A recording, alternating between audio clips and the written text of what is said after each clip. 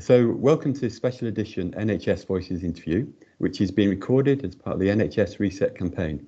I'm Ken Taylor, Service User Representative for the Mental Health Network Board. Today, I'm going to be talking to Dr Julie Hankin, Chair of the Mental Health Medical Directors Forum, about her vision for the future of mental health provision as a senior clinical leader. Julie is the Executive Medical Director at Nottinghamshire Healthcare NHS Foundation Trust. That's right, Julie, isn't it? That's right. And a fellow member of the Mental Health Network Board. Just to give a quick introduction to today's conversation, the impact of COVID-19 on mental health services will be felt long after the physical health emergency subsides. From a service user perspective, whilst we're in the midst of COVID-19 crisis with many changes, concerns and uncertainties, it does really feel that we're at a crossroads of how services are going to meet both current and future needs. It's clear that the health and care system cannot go back to business as usual following this pandemic. I thought that really leaves me apprehensive on the one hand, but also quite optimistic for a change on the other. So today, I'm looking forward to finding out more about what that future might look like for mental health services. And with that, let's get started. Hi, Julie. Hi, Ken. Here's my first question. We've seen that mental health sector adapt to the current crisis in many ways, notably by increasing digital access to services. How do you rate the effectiveness of the increased use of digital, and what lessons do you think we can use going forward? Yeah. So I think this is probably the biggest change that people have actually experienced day to day, both staff and patients. And I think some of the increased digital isn't completely new. It was very much indicated in the long-term plan. It's things we've been talking about for a long time, but we didn't anticipate quite such a change in speed of rollout and move to it.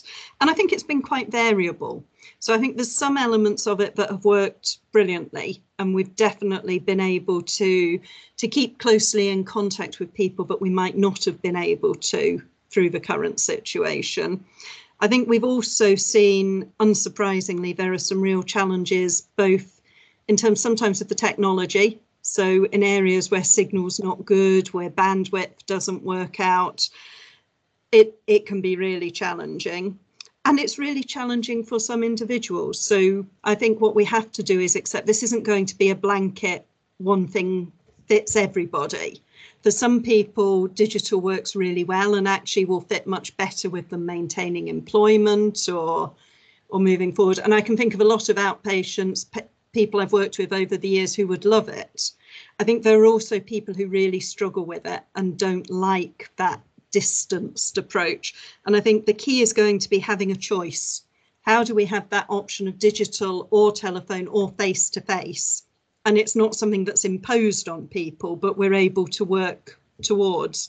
Again, it might be something that changes over time. One of the things we're finding is digital works much better if you already know someone and have a relationship with them. So it may be more about follow-ups and ongoing work with somebody that you already know, rather than that initial meeting, which can be quite hard digitally. And I think one of the key things throughout all of it is going to be making sure that we don't increase inequalities, because there's a real danger that the people who get left out if we move to an all digital world are those who are already most disadvantaged. Yeah. And don't have access to that. So that's been a real focus of work in all the trusts as well, making sure that we're not actually creating a two-tier system where some people have better access than they had, but some have worse. I think we're seeing some interesting changes as well with what it's doing internally, which actually will help access. So we're now able to have meetings of professionals across organisations, doing supervision, things like that we really struggled with before because everyone had to get to the same place. That's now happening really easily, and I don't see us going back from that. But that frees up clinicians' time to be able to spend on that day-to-day contact with service users, and I think that will help access overall as well. But I think the biggest thing is that continual evaluation now as we're trying out new things, not assuming that we've got it right, but working with the service users, the families, the people who are on the receiving end of it, and being clear what's working, what isn't, and adjusting it and keeping working with that. Yeah, I mean, as somebody who's really struggled with the digital side of seeing my psychiatrist, I'd be concerned that it becomes a default position to go down the digital line because it's perhaps quicker to use that approach than doing face-to-face. I don't think it will be default. I think I'm hearing as much from clinicians saying pretty much exactly the same thing. There are things that go on in a face-to-face consultation that you just can't replicate in the same way on digital. And I think both clinicians and patients, it won't be. But if you think about in a longer term relationship, there's elements of what we do that could work well over digital that might make things work better, smoother, keep contact, particularly those sort of more monitoring maintenance rather than very acute work. But I think no matter what, you can't get away from we wouldn't have been able to have anything like as much contact with patients at the moment in the current situation. It's getting it right for where we end up. Absolutely. And in terms of getting it right for where we end up, how do you see service users being involved in the designing of the future service? So my hope is that we can use this to really build on what we've done and actually take it that next step again. I think mental health has always prided itself to a certain level on service user involvement and engagement, but I think we both know, and I'm sure have seen situations where that can still feel tokenistic even now and not sufficient. I think we need to use this as our challenge to say, so if we are hitting a real period of transformation and moving forward at speed, how do we make this more involvement and engagement rather than less? And can we use that to do that real jump from involvement, but that can equal, we'll tell you what we're going to do, into actual creating it together and focusing on that.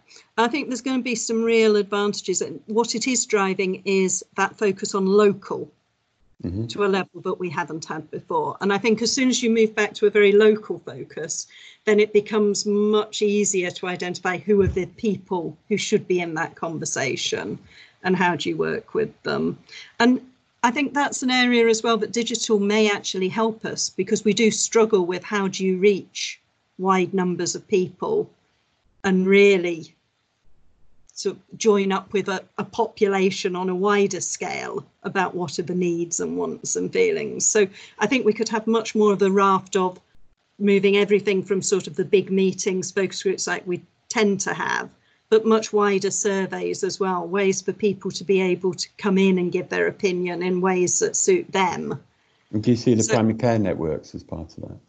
Absolutely, yes. I mean, it's been an interesting time for them as they were just coming into being at the start of all of this. But again, I think actually having to work through all this and work together has strengthened them in most places. And again, they give that ability to say, so what's our local? How do we focus on that? How does that link to the outcomes that we want to achieve nationally? So I think with anything, we could make it better or worse, but I think there's real opportunities for making it much better. I'm extremely optimistic about it. I think there's a real chance, a real opportunity here to bring about a change for the better for service users and for the staff as well.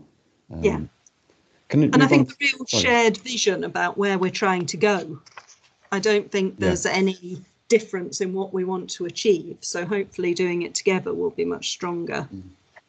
Can I go on to a point that the Centre for Mental Health the Centre for Mental Health published that in the next 2 years, COVID-19 is likely to increase the number of people in Britain experiencing a mental health problem, which we've just touched on. There's also the potential and the real concern for CAMHS to see one of the largest increases in demand. How do you see this demand being met? So I don't think we have a clear answer to that yet, and I think that's probably one of our biggest concerns, certainly as a group of medical directors looking at the work and talking to the centre. I think we are very clear we're seeing the start of that surge now. We're seeing that increased demand come in, and some concerns still that increased demand is happening, but people are anxious about contacting services, either because of risk of infection or thinking that services aren't up and running. So there's a combination of how we encourage people to be in contact, that the services are there and should be contacted, but also how we get that modelling right about what's the demand going to be, what's our capacity and how we meet it. And I think we need to accept that surge isn't going to be a crisis surge. It's not going to be short term. This is about huge changes to how we're all living, what people are experiencing.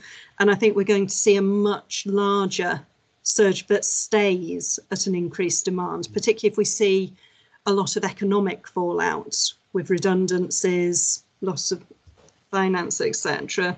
So I think a lot of it, what we definitely do see is that commitment to understanding there is going to be a surge and an increase and that we need to meet it. And I think that's driving that modelling. But the key bit is going to be about, do we actually see resources coming across to it? I think there is an element within that, though, of services have to do their part as well. This needs to drive forward faster the transformation paths we're already on. It shouldn't be just more of what we're already doing, because we thought we could improve on that anyway. And I think thinking really differently about how we work with primary care, with schools, with all the other settings, particularly for CAMS, as you mentioned, all those other settings where we can influence and support access for young people. How do we think differently about that? And as part of that, the ability to change, move, shift the NHS around to bring about these changes, not taking years and years to do that, but do it in the short term. Absolutely. And that's been the interesting. Is that possible? Well, we've certainly seen the last few months we can move differently and move away from organisational structures and do things at speed. And I think there's definitely a desire to not see us go back into rigid structures. I think it is a danger that we will, because things are still set up in contracting modes in other structures that drag us back into that. But certainly I'm hearing an awful lot of dialogue about how do we not lose this? How do we use this to move to true system working at speed and stop being so focused on what organisation it is compared to what's the need and how we provide it? That's one of the key issues that's come out of this, is that inequalities have had a disproportionate effect on certain groups such as BAME. How will you mitigate against that in the future? So again, I think we're very clear about the problem. I think we're less clear about the solution, and it's a problem that we've been working on now for 10, 15 years without necessarily reaching that solution. But what I think this has given us is a clearer focus again and commitment that it needs to be addressed. I think what we were working on very much before all of this was what the shift to population health would give us in terms of addressing inequalities and really starting to understand it in a different way through more of a public health lens as well as an individual lens. And I think that in some ways now needs to be speeded up and move forward as we move into it. And again, that pulls you back to that very local system working. I think what the current situation has particularly flagged up is also, of course, the issues for those BAME staff in terms of within clinical workforce, as we've seen that disproportionate effect. But I wonder whether actually there's a conversation we're going to have about, do we need to rethink where our inequalities are, whether the care home discussion, particularly over the last few weeks, would suggest we have another area where people potentially are experiencing inequality, but we wouldn't necessarily have put into that conversation initially. Okay, thank you. Clearly, there's been a huge impact on staff wellbeing during the COVID-19 crisis. How will you support staff in the future, as well as currently, in terms of their own mental wellbeing?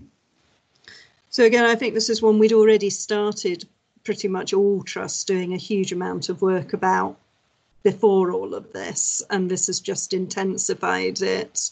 And I think what we need to do is make sure we don't just focus on clinical staff as well. That I think it's easy to underestimate the impact for all of the other people who help us keep our hospitals running. And actually, we're as dependent on our housekeepers and porters and all those other staff who've been in here making sure that we're up and running. And that's really stressful on them. I think we've got wellbeing offers in place across the trusts. I think what they're going to have to do is focus more in terms of some of that supporting people following trauma, whether that's sort of the experience of COVID or where we go to in the future. I think what we have seen is much wider use of different communication channels for staff. So the use of Facebook pages, the use of, again, so back to some of that digital as at least giving ways for staff both to support each other, but also to have far more of a voice and an impact back in. And I think that will help. But I think a lot of my concern would be, again, it's back to that danger of if we have an increased demand, but we don't either change how we're working or have more resource, that's just going to be more and more demand and workload coming into a workforce that we're already struggling. And I think that's when we really will see a huge problem if we can't address that. And I think, again, going back to how do we take that as a wider conversation as well? How do we start thinking about care home staff and other staff as per, which I don't think we've been good enough at. Okay, thank you. Finally, what's your greatest concern for the future of mental health provision in the UK post-COVID-19? So I think my greatest concern is that we don't take the advantages and the opportunities now that we have, and we watch that increase in demand come, but without changing anything to address it. That would be my greatest fear. I think if we don't see this as a fundamental change in provision, in demand, in the need, rather than a short-term crisis that we'll just come out of and go back to the status quo, then we will not achieve what we need to.